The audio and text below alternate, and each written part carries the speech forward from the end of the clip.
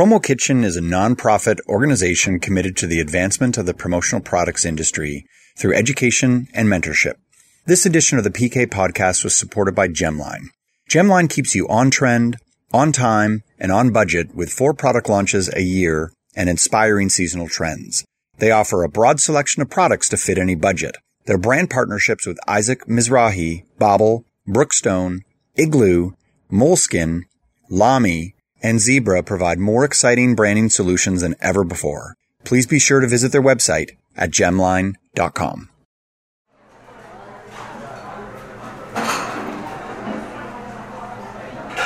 Hello, everyone. Welcome to the Promo Kitchen podcast. If you are a new listener, the PK podcast is a community-inspired conversation featuring guest suppliers, distributors, and service providers discussing insights into the $20 billion promotional products business. My name is Mark Graham, CEO of commonsku and Right Sleeve, and I'm joined by my good friend and fellow chef, Larry Cohen, president of Axis Promotions in New York City. Today, our guest is Karen Kopp. Karen joins us to explore the world of business development, how to get in the door, and how to develop a compelling sales pipeline that will take your company from 0 to 100.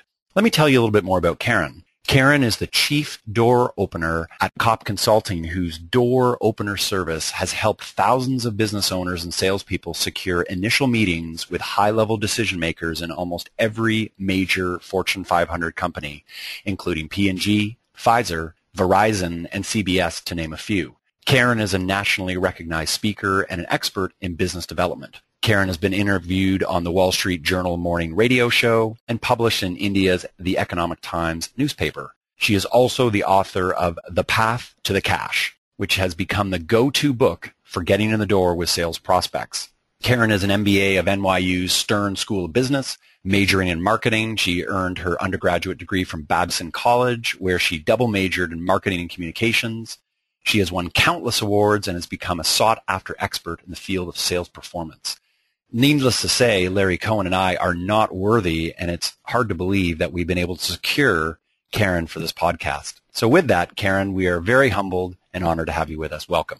Thank you, and thank you for that very wonderful introduction. Much appreciated. Yeah. Well, we're really, really excited to have you here, and I think it'll be an action-packed next 45 minutes or so. I'm going to start off with an easy one for you, Karen. Do you want to tell our listeners what got you into the sales consulting business in the first place? Your path, if you will. My path to the cash. Yeah. Well, my background is consumer packaged goods, brand management, and sales business development from the time I graduated college and all the way up. Although what I should tell you, and I'm not sure if Larry knows this story or not, is that my very first cold calling job was when I was 11. I was babysitting for a particular family that owned a franchise for Lawn Doctor. Do you remember those people who call and ask you for free lawn evaluations? Oh, yeah. So when I'm 11, they said, hey, you have a good phone voice. Why don't you pick up the phone book and see if you can get us some lawn evaluations? So I started doing that, and I won awards at that early age, and who would know that that would lead me here. But my world of sales and marketing has led me here, and I came up with the idea for Kopp Consulting and the door opener service, actually in the bathroom of a gym where all great ideas come from. But somebody had called out at one point, I have a promotion agency, and does anybody want to work part-time? And I had taken a year off at that point to have my second child. And I came out and I said, well, I think I'm overqualified, but let's have a conversation. So we talked, and I didn't want to do the administrative work that she was hoping for, but I said to her, here's something that I might be able to do for a consulting rate. How would it be if I got you in the door with the prospects that you want to meet? And her reaction just told me everything. She just dropped her jaw, and she said, you would do that? You can get me in the door? And I said, sure, that's easy for me. And she said, great, when can you start? And that was the birth of this business. That was 16 years ago. Wow. Are you able to provide context for our listeners? Are you able to walk us through the process of what a typical engagement with Kopp looks like? Can you detail out a little bit more about what you exactly mean by a door opener service and how someone in the promotional products industry might utilize a service like that? Sure. So our job for our clients is to find in the market the decision makers who have money to spend on what our clients have to sell. So we're looking for those, usually the big opportunities.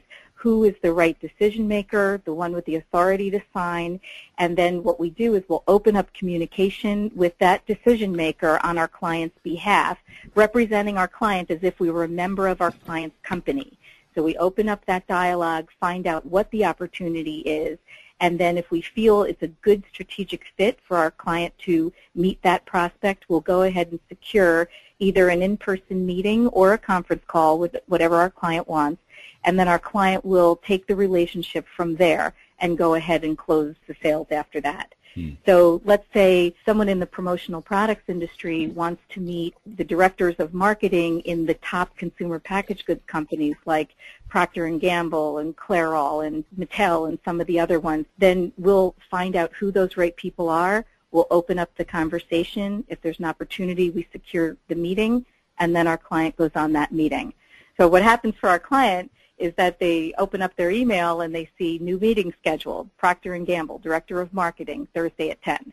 And the next day they open up their email and they have another one of those meetings scheduled, and then we say who it is and the level. And then we confirm the meeting. We take it right up until our client walks through the door or gets on the phone. One thing that's interesting about that is that people in our industry, and I think many industries, struggle with getting the door open. And I know that one of the other areas they struggle for many people sometimes is the close. And what I found interesting when we were talking to you is that your involvement doesn't end when you help get them to the meeting. It's what you do even once you've gotten them that meeting and the consultations that you have with them about making sure that they do close. Because if you're going to be in business for 16 plus years, and I think you had mentioned that you've had 74% growth year over year, you want to talk about a little bit about, expand on that in terms of what you do that goes kind of above and beyond giving someone a name and an appointment?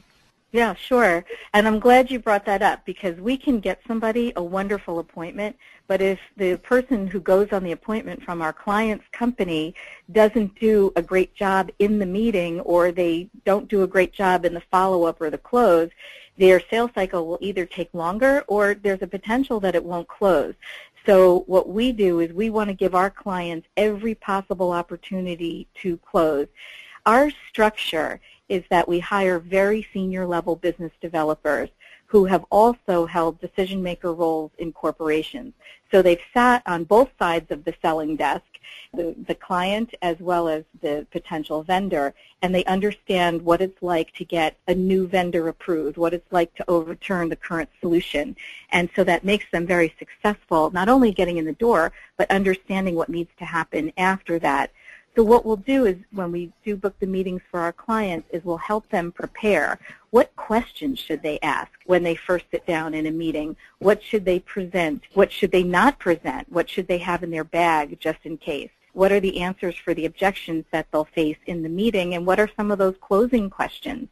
One of the things that we always train our clients is my mantra, which is date and time, date and time, date and time. There's always a date and time for every step in the sales process. Yep. And so what we're looking for with our clients is that they don't walk out of a meeting without a date and time on the calendar for the next step, Right. which helps to shorten the sales cycle too. It's almost like you're playing that virtual sales manager role, which is kind of interesting. Larry, I had a question for you, and I should have said this at the introduction, that, Larry, you've been a client of Karen's for the last several years, and I know that people in the industry are very familiar with Axis, and I'm sure a lot of people hold you up in high regard, and I'm wondering whether you'd be at liberty to talk about, an actual example where this has worked and been successful for you in terms of how, you've used a door opening service like Karen's, how it's either empowered yourself or a salesperson to go in and land that Fortune 500 company. Like, was it as good as Karen is talking about from a theoretical perspective? Like, did it actually translate into success in reality? I would say emphatically yes. I mean, one thing that I love about Karen is it's less about theory than it is about the practicality of all the things that you need to do. And Yep.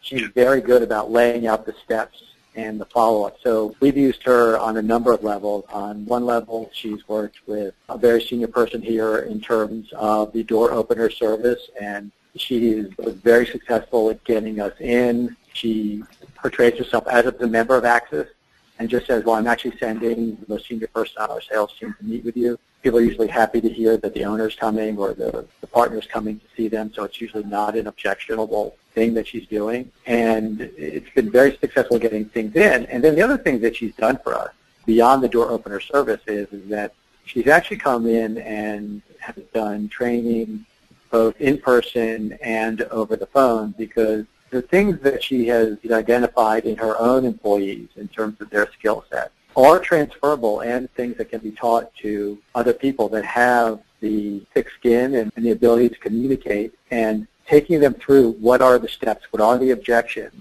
what is the proper follow-up pace. Karen is the master of coming up with the ways to get beyond the gatekeeper, or when you should be calling so that you don't get the gatekeeper, but maybe you get the owner. She'll say, the day before a holiday, call at 5 o'clock because people are gone, but the owner is probably staying late. Yep. And they'll pick up the phone. So she's done that. And then the last thing she's done is she's done kind of like this podcast a little bit. She's created some educational podcasts for us that were just short 10-minute pieces of the sales process that were broken down in very practical, actionable steps that we have and encourage our sales team to listen to and to try to implement. So she's been, I think, part of our success, and there are people here that still call her for like a refresher. Yeah, it's always interesting hearing some of those practical success stories in terms of how you can translate sales coaching or business development services into sales success. So that's great. Karen, I've got a question for you. So I think this is a good segue. You've been at this your entire career. I'm dying to know what you feel are the 3 most common mistakes salespeople make when they're selling to prospects. Well, that's a great question, but I can't stick to only 3.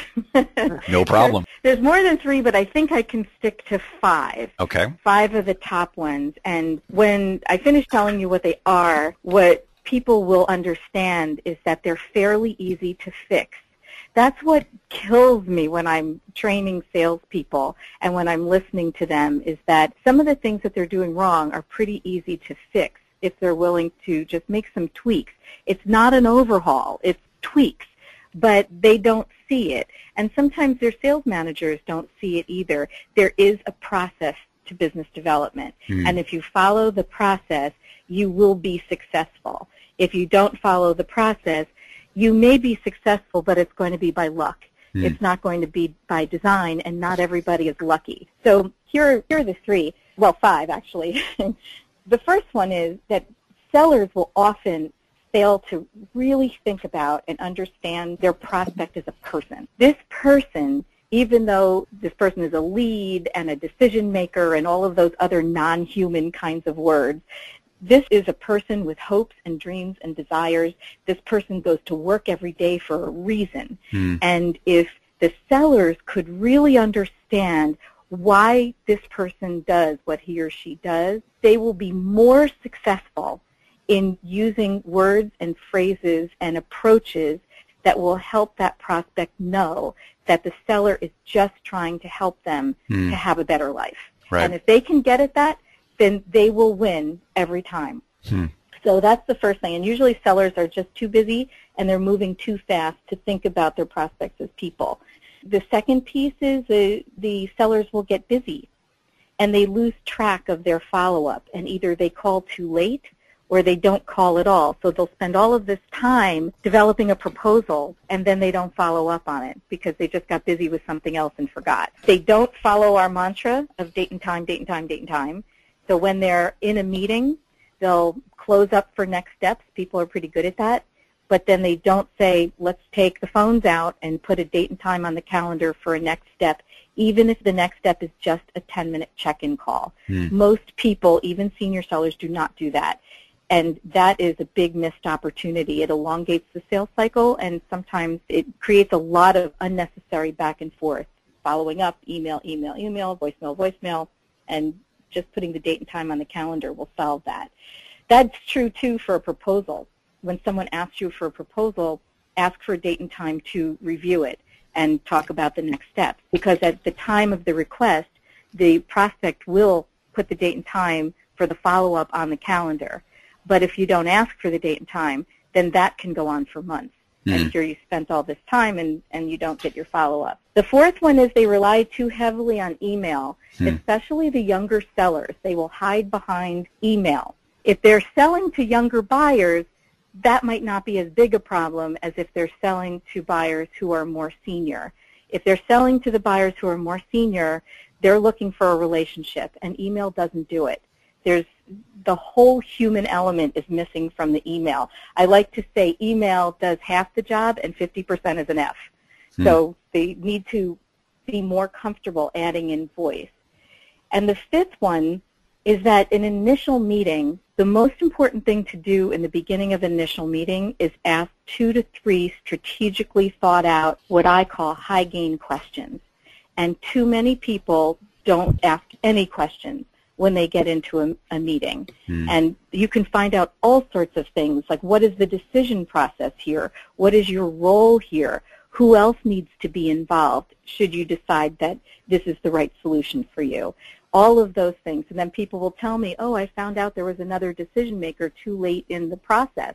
Well, if they asked the question, they would have known who the decision makers were. So if I had to choose 5, those are my 5. So if we had to flip it and look at it from the other direction, and maybe this relates to the 5 things, the mistakes they make, is when you go into the meeting, since you have sat on the other side of this, what do you think corporate prospects really want when we walk into their office? Well, it's interesting because I've been a corporate prospect because I used to be a consumer packaged goods brand manager, but I've also done some research on this recently. And in preparation for a seminar that I gave a couple of months ago, I polled several high-level decision makers in Fortune 500 companies, and I asked them exactly this: what do you want from the salespeople when they approach you? And they said a couple of things very important to them. They want the sellers to understand the corporation and them as people, their background, what they're responsible for ahead of the time of the initial meeting. They want to know that the sellers have done their research. They want clear, succinct, and concise, customized messages. And I can't stress the word customized enough. They get a lot of email marketing. People will send the same email that's not customized to 1,000 people. Well, the decision makers are telling me they know that. They know that they received the same email as 1,000 other people, and they don't like it. They want their communication to be customized. They want relationships with these potential vendors.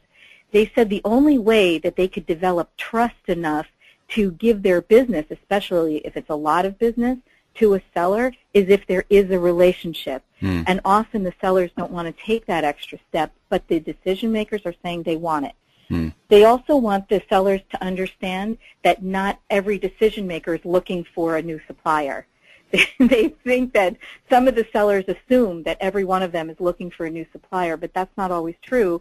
Sometimes they're really happy with the supplier they have, and they want to stay with that supplier, and they want that position to be respected. So they asked for that. Follow-up frequency, they asked that the sellers ask them what kind of frequency to follow up with.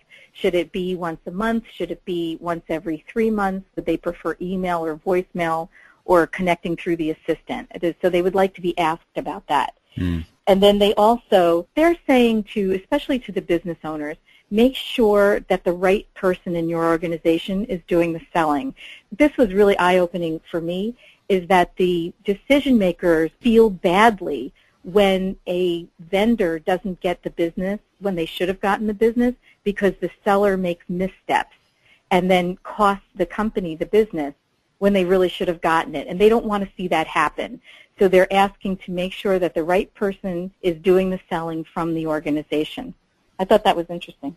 The interesting thing about what you're saying is, and Mark and I have been at a number of conferences together, and one of the complaints you often hear is that it's so much more difficult today to get beyond a gatekeeper or to make that personal connection with somebody. And I think the interesting thing is that from your research it shows that it is building a relationship and it is understanding the person and the corporation. And this period in time may be the easiest it's ever been to actually understand what a corporation is all about because of all the social media and the web stuff that's available. You can understand what the person is all about through, again, social media and LinkedIn and Facebook and all these other things. And so you can do your research a lot easier today than you could back when we were all getting started and there was nothing out there but maybe microfiche. True. And you can weave that into your message also to customize it. Like one of the ways that our door openers do that when they're approaching our clients' prospects is by saying, we'll do their research, anything on the internet, there's so much out there.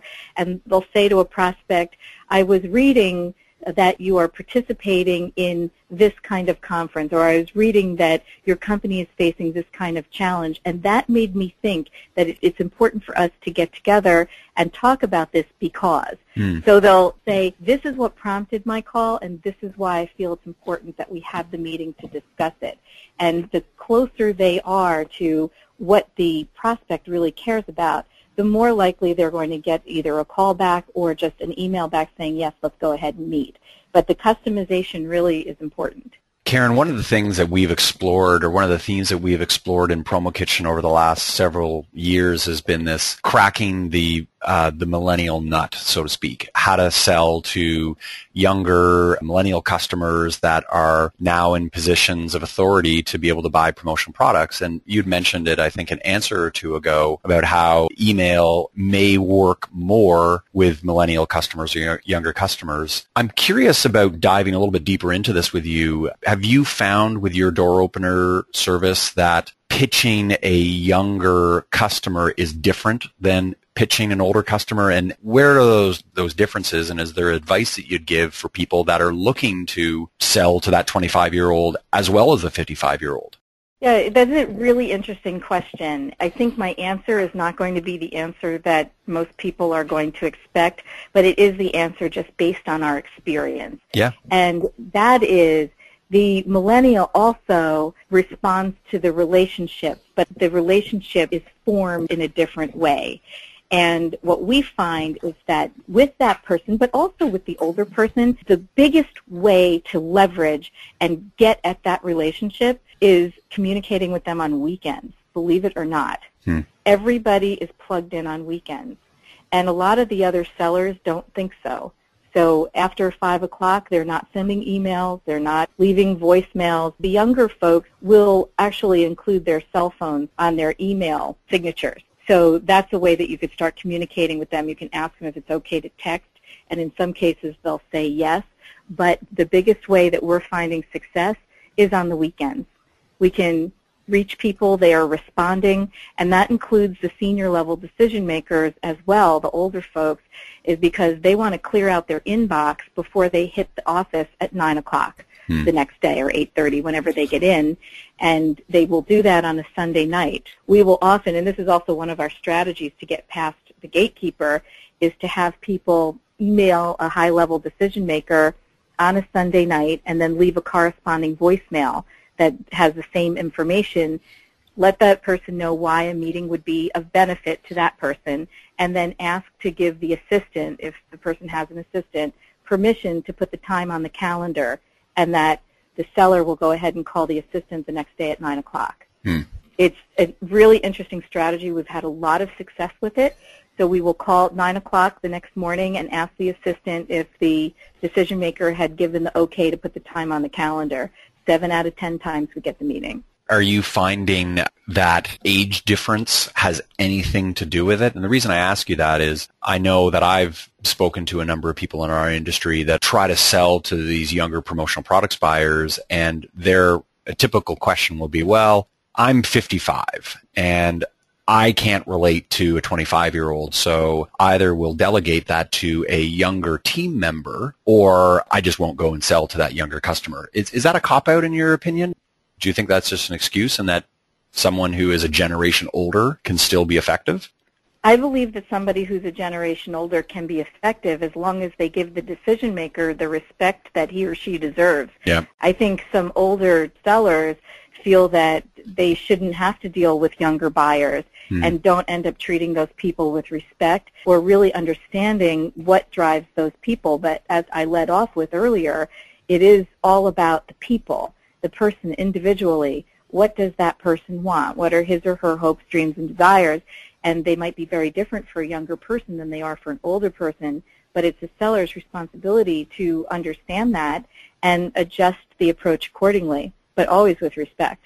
Yeah, no, I love that. I think that's a brilliant and very, very simple point to just start with the person, to understand their hopes and dreams, to understand what makes them tick. And I think it could work the other way. I remember when I first started in this business, and Larry, I think you were around the same age as well. We were both in our early 20s, and I was selling within a first year of starting my distributorship, selling to buyers that were in their 50s. And I was like 23 years old. And not to say that I was amazing at it, but it just was, I had some success. And it's interesting that when you treat that buyer with respect and you understand their background and you really dig into it, then the age difference goes away. And it's not like they look at you and say, well, who's this kid that's selling to me, and so on and so forth. And I think that goes back to, understanding all these things means that you're probably, when you get that meeting, you then have a pretty good idea of a solution to the issues that they've either addressed with you. But they're only going to give you a chance to build that relationship is if you can provide a solution that somebody else isn't giving to them. So it's understanding the pain point that they're having, and that comes from the Karen, you were mentioning asking the right questions or doing your right research, but also, having a solution. And just one other thing, and Mark, you and I, again, have talked about this in the past, the older generation now, I think, is more willing to learn from a younger generation than they were years ago, where the corporate structure was, you stay in your place and I'll do my job. And now, as even Mark and I both are looking to younger people to kind of reverse mentor us and teach us about the things that are bubbling up, kind of in social media, and trying to stay on top of those things. So I think people are open to it, but you have to have the confidence enough to recognize that you have to be able to communicate with them on their level and in a language that they also understand. Yeah. And it might be the 50-year-old language, not the 23-year-old language. Karen, switching gears a little bit here, what's interesting about speaking to you is that you've had exposure to selling to multiple industries, not just within the promotional products industry. I'm curious to know whether you feel that, is there anything unique about selling to a promotional products end buyer versus a buyer in another industry? That's an interesting question also from the fact that I was one of those people before as well. And I think we have to segment the different kinds of buyers because I would have different answers for each one of them. Sure. So if we just take a look at the marketing person and what is different about a marketing person versus people in other industries, marketing people are driven by the need to know things that they don't know. They are responsible for knowing whatever it is that's out there about their brand, the category, the competition. So if somebody has information that will help them to know what they don't know, they will respond to that. And so that's one idea for a promotional product salesperson to think about is what kind of research can these sellers do that will help them to bring information of value to the marketing people, because they need to know what they don't know. And that goes to Larry's point, too, about the social media. These people need to be educated about things they don't know. So if somebody can speak to them and provide that kind of value, they're going to just get further. There are a lot of different buyers of promotional products within different areas of the company, but I think the marketing people are so interesting. They speak a certain language.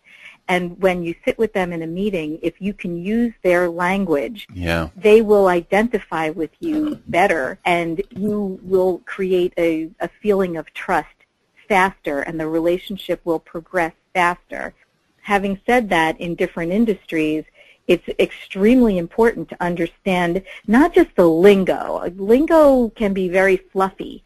I'm talking about the real language of the industry.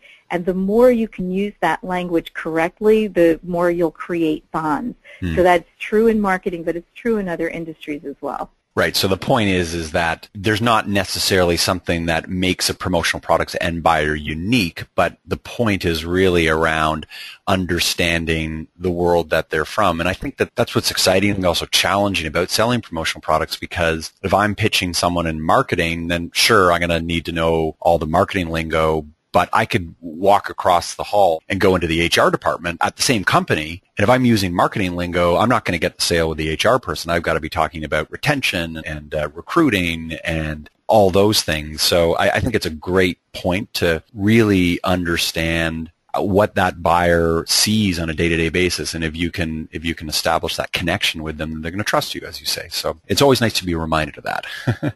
Yeah, the other thing about the marketing folks is that, let's say in a structure where you have 10 different brands, you might have a brand manager for each one of those brands, but there's only one director spot. And each one of those brand managers wants to be promoted to the director spot. That's not easy. There's a lot of competition for that. So what they do in their roles, and I don't mean just what gets them to achieving 100% of their goals based on their review, but what gets them to their goals in terms of being promoted is usually a very, very big idea that they can come up with that will drive sales, it'll drive market share, it'll drive profit, and it's better than the ideas that the other people who are at their level had come up with, and that's why they got promoted. Right. And so understanding what's driving these kinds of people will help the sellers in their approach as well. Right. So they're going to bring them information that will help them to come up with that big idea that'll get them to the promotion. You see what I'm saying? Yeah. So these people are driven by certain factors that in the HR department, the way they're structured, it's not the same way. The drivers are not the same. They have different drivers. Right. I jokingly say around Right Sleeve that it's not our job to sell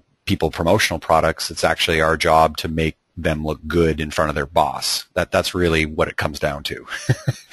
Right. Well, that's true. And I've been with a lot of promotional products people when they're trying to come up with what to say to get in the door.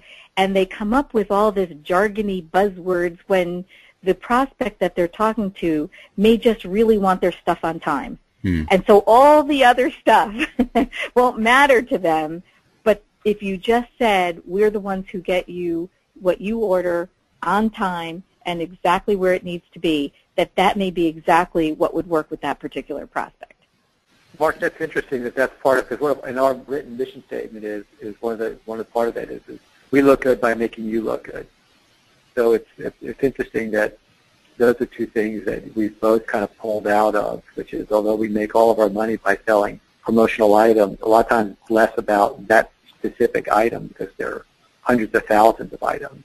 It's about making sure it's the right product for the right solution and dealing with the insane deadlines or getting stuff, as Karen mentioned, getting stuff there on time and with the right logo in the right place and the right size, all the details that make our job so much more complicated than people realize.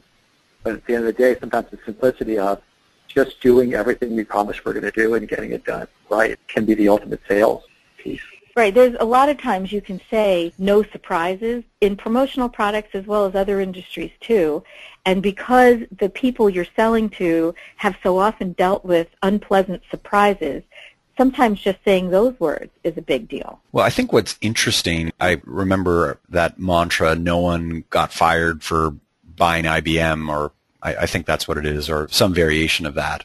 If you think about the typical promotional products end user, at least if you're looking at Fortune 500, it's certainly not the CEO. It's several levels below there. And so it's going to be someone who is typically in mid-level, maybe even lower than mid-level, that is taking a chance by buying X thousand squeezy toys from Axis. And if they're moving to Axis because Larry's gone in and has given a really slick sales pitch and they've moved away from the incumbent, and Larry messes that up, not that he would, and even though you may not charge them or give them a credit or do good on it, that person now looks like a fool. And if they look like a fool in front of their boss and their colleagues, then sure, Axis might not get the order the next time, but the damage has already been done. And I have really come to believe, particularly with those millennial customers that now I think are coming to dominate the promotional products end buyer landscape, that reputation is so critically important.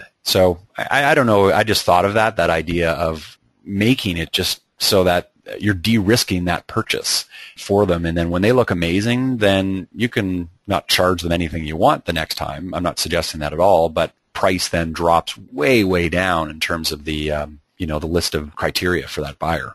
Right, and especially if they've been burned in the past. And when we do the calling and the emailing to get the high-level meetings for promotional products, it's very common that we hit somebody who had a previous bad experience with a different company. Yep. And so there's a sting that goes along with that, and discussing that in the messaging, but to the positive, that we make sure what you ordered is there on time with no surprises, that to say it in the positive is very reassuring because everybody has one of those bad experiences. I mean, but if we take that a step further and think about these buyers at any age and what they must be feeling when they have to make a decision to stay with who they know, even if they're not thrilled with the performance, versus try someone completely new. That's a huge risk for someone to take in that moment of decision. So and when I think about that, and I think about the sellers in the promotional products industry that I've come across who want to do everything by email, and so how are those people supposed to be successful in getting the risk and removing the risk and that feeling for these buyers to make this decision to try someone new when they use only email? If you think about it, the deck is so stacked against them, it's amazing they're successful that way. This industry, Karen, as I'm sure you've come to learn with your experience with a few promotional product clients, is still very transaction-oriented. Suppliers produce catalogs or they produce online catalogs. There's an army of individual salespeople across the continent that will go out and pitch said product to customers. And in many ways, it can be pretty easy to sell a promotional product. You're a nice guy. You can sell 144 mugs with a logo on it. You walk away with a nice commission. That's pretty easy. So the reason I mention that background is that selling the transaction or product selling is easy in this industry, and so that's why it largely persists. So my question is, if you're someone who's listening to this podcast and you're a product seller, transaction seller, and it's done well for you, how do you convince that person that selling strategically as per your model is something that they should try? Well, I guess it depends on the size of the sale that they're happy with. Right, and the relationship that they truly want. If they're okay with the transactional, which can often be smaller sales, they can walk into that and they can write up an order. But if they want to be seen as a trusted partner, somebody who's going to be listened to, and instead of having a certain price item, that maybe they have the ability to make a suggestion and to have an item that's triple the price and the client is still happy with it. And calls them again and again and refers them to everybody in their organization.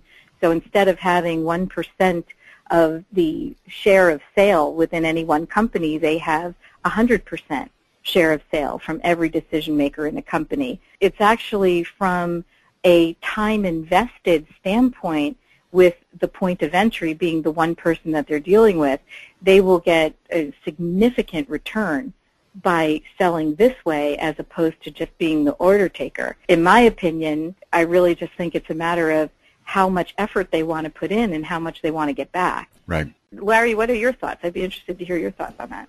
I completely agree. I mean, I think that was going to kind of lead to my next question is that there's a methodology to it. And when Karen was doing some training here, Karen said, use whatever system works for you. If it's your calendar, then use your calendar.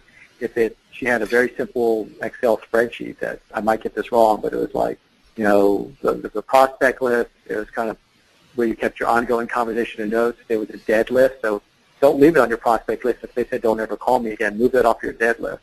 But it was just keep it simple, have a place we can go and do quiet. So I think it was all about having a system that made it work the best for lots of people and giving them the flexibility. And that was going to kind of lead to my next question is that, when we do these podcasts, we want people, I think there's an incredible takeaway already in this, but are there a few things that if someone hung up the phone or listened to this podcast, where it's put out and says, wow, I could take these tidbits and I'm going to go right now and make a call or get my list organized. Are there some tidbits that you want to leave people with or share that might help?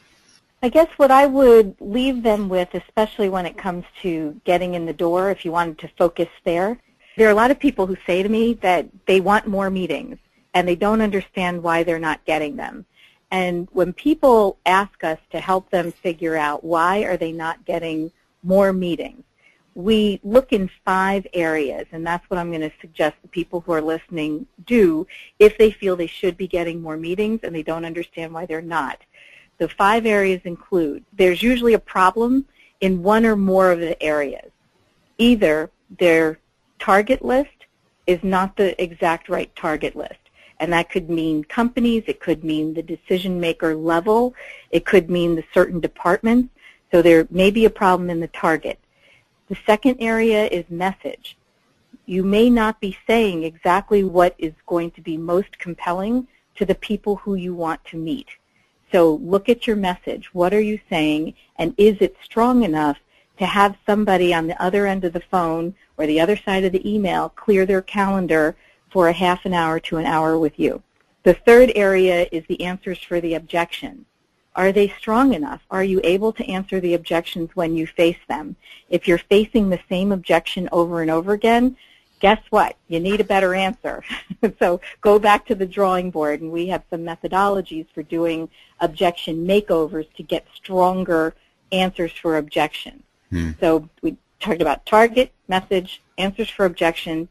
The fourth area is the salesperson doing the selling. Are you the right person? Do you really want to do the job of getting in the door? Is there somebody who's better for that? Are you better at the meetings? Are you better at closing? Who is the best person for that job? The fifth area is the process that the salesperson is using. Sometimes when people say, I'm doing everything right, target, message, answers for the objections, yes, I'm the right person, I'll say, how much time are you putting into this weekly? And if they're really honest, they may say they only have an hour or 2 a week to put into getting in the door. Well, guess what? That's not enough. Yeah. Or they might call people on a Friday and not again for 3 months. That doesn't work either. So the fifth area is the process. So when people take a look at each of these 5 areas, they could self-identify what they aren't doing right, and hopefully they will change it, and that should change their results. Karen, I'm just looking at the time here, and I think we've probably got time for maybe 1 or 2 more questions, and we want to leave you with a final word. And I also want to make sure that at the very end that I'm going to direct listeners to the podcast to some resources if they're interested in learning a little bit more about you, Karen. So we'll certainly end off on that. Okay. That said, I'm going to ask you one more question, and I know we'd love to have you back for another couple of versions of this podcast because this has been so interesting. I read somewhere, I think it was on your site, Karen, and I quote, "Too often the process of opening new prospect doors receives minimal attention by business owners and salespeople in terms of time spent, consistency, and touchpoint strategy." Why is this? Well, there was a study I came across not that long ago that said that out of all the things that the salespeople are doing in the course of the week for their 40 hours, if they're spending 40 hours, that 9 of those hours are spent on selling. And that includes all aspects of selling, from lead generation to account maintenance, all of those things. And the other things are spending their time on travel, administration, servicing, order processing, planning. That's what they're spending their time on. But 9 hours out of 40 are dedicated to selling. That's not a lot of time, especially if you think about lead generation as just a part of that. And why does that happen? There are a lot of reasons. I mean, in the promotional products industry, this is a very immediate turnaround business.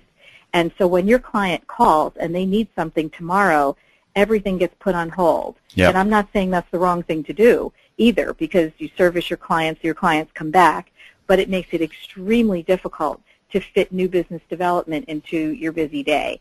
So a lot of times it's just that there's not enough time and consistent time that's being spent. I think people don't track their follow-up either. So they can't build on a relationship that they've started with a prospect because they have no idea where they left off. There's no touch point strategy of last week it was a voicemail, this week I'm going to send an email, or I read something and now I'm going to talk to this person. There is not enough of a methodology and process that I've seen with enough sellers in the promotional products industry in order to be as successful as I believe they can be if they just incorporate some of these ideas. Great points. Larry, do you have a final question before we get into some of the resources here? Well, this might be the perfect question to end on and be a good lead-in for you, Mark, is, Karen, let us hear your elevator pitch. Okay. So if I'm going to be calling a business owner and I want to have the business owner think about whether the door opener service might be of benefit and something to learn more about, I might say, hi, this is Karen Kopp from Kopp Consulting. We do new business development, and we can help get you initial meetings with your most important prospects. In fact, one of our clients was recently awarded a place on the Profit 100 list. They grew 132% in the last 3 years and credit our door opener service for getting them large national accounts. If this kind of growth is important to you, let's find time to talk about how we might be able to help you as well. Please call me at 908-781-7546. Speak with you soon. Woo! Gold. So, Karen, on the hot seat. Right. That was great. So do me one other favor, then we'll let Mark give you the final introduction. But just identify, because as I listened to it and having done this with you before, identify like the 3 or 4 and components of that, because there were definitely stages of that message that were all kind of important and well crafted. Sure. It's like 6 to 7 sentences max. Conversationality will excuse length. So I'm not saying to have a long message. You want to be short, but the more conversational you are, you could squeeze in an extra sentence. The first is my name and my company name, very important, because if they delete the message right after that, I have some awareness going, and that's important. So telling them exactly what we do in language that's relevant and compelling to them, that's the second sentence. The third, and sometimes the fourth, we might be able to do 2 sentences or just one, is your statement of expertise and credibility. What is it about what you do that would be of such benefit to the decision maker that they should clear the calendar for you? And then the call to action. What do you want out of this? Do you want a meeting? Do you want a phone call? What do you want? So I'm suggesting that we find time to talk about how we can help them. And then the phone number, slowly, with spaces in between the digits. I don't recommend repeating the phone number. It's not necessary. Just put spaces in between the digits. And then whatever goodbye part is most comfortable. Looking forward to talking to you soon, or talk soon, or have a great day, whatever it is at the end. The messages have to be varied. If I was going to call that person back the following week, I cannot leave that same message. No. It's a great point. One other thing that stood out to me was that everybody's skeptical when they get these calls, and then you gave them a little bit to pique their interest by saying, one of our clients just had this amazing growth, and if you're looking for that kind of growth, well, who isn't? So you gave them something that added credibility to your sales pitch. They know they're being sold from the time they pick up the message, but now you've given them something to really be interested in and say, you know what, maybe this is worthwhile taking 5 minutes and returning that phone call. Right, and then we have to have an email that says similar points. I have a video testimonial from the client who just won that, so I might include that, maybe not on the first email, but maybe on a subsequent email, that here's the testimonial, and listen to the client talking about the growth that company has achieved and why the door opener service got them there. But all of this is thought out ahead of time. None of this is happening off the cuff. Right. And that's a really important point. I think a lot of times sellers will have a couple of things on their to-do list, and one of them is calling back a prospect. And they don't think about where they left off and how are they going to get what they want now. What is the right approach? What is the right content? It only takes 60 seconds to think of what this approach should be and what the content should be. It doesn't take long, and they will get further if they do it. If they don't, they're just going to leave a message that sounds like a low-level telemarketer, and they're not going to get anywhere. It has to sound customized and relevant. Right. Wow. Karen, thank you so much. This has been so fascinating just to not only be interviewing you, but also I'm taking notes here too. So I think it's great, and certainly thank you on behalf of everyone in Promo Kitchen, and certainly the people that are listening to this. So I think this will be very, very popular. If you enjoyed this podcast, I want to refer you to some resources of Karen's, all of which will be published in the show notes on promokitchen.com. Firstly, she can be found on the web at kopp-consultingusa.com, and that's KOPP consultingusa.com, not like a police officer. KOPP consultingusa.com. Her book is titled The Path to the Cash, The Words You Need to Bypass Those Darned Prospect Objections, and that's available for sale exclusively through her website. Her blog is also excellently written and can be found at koppconsultingusa.com/blog. And then finally, she has a CD that has got several of these great sales tips and door opening tips, and it's entitled Every Word Matters. And Karen would be more than happy to send out a copy of that if you contact her. Her contact information is easily found at koppconsultingusa.com. So with that, thank you so much, and we look forward to revisiting this in the next little while. Karen, you've been wonderful. Thank you for having me. It was a pleasure being with you both. Thank you so much.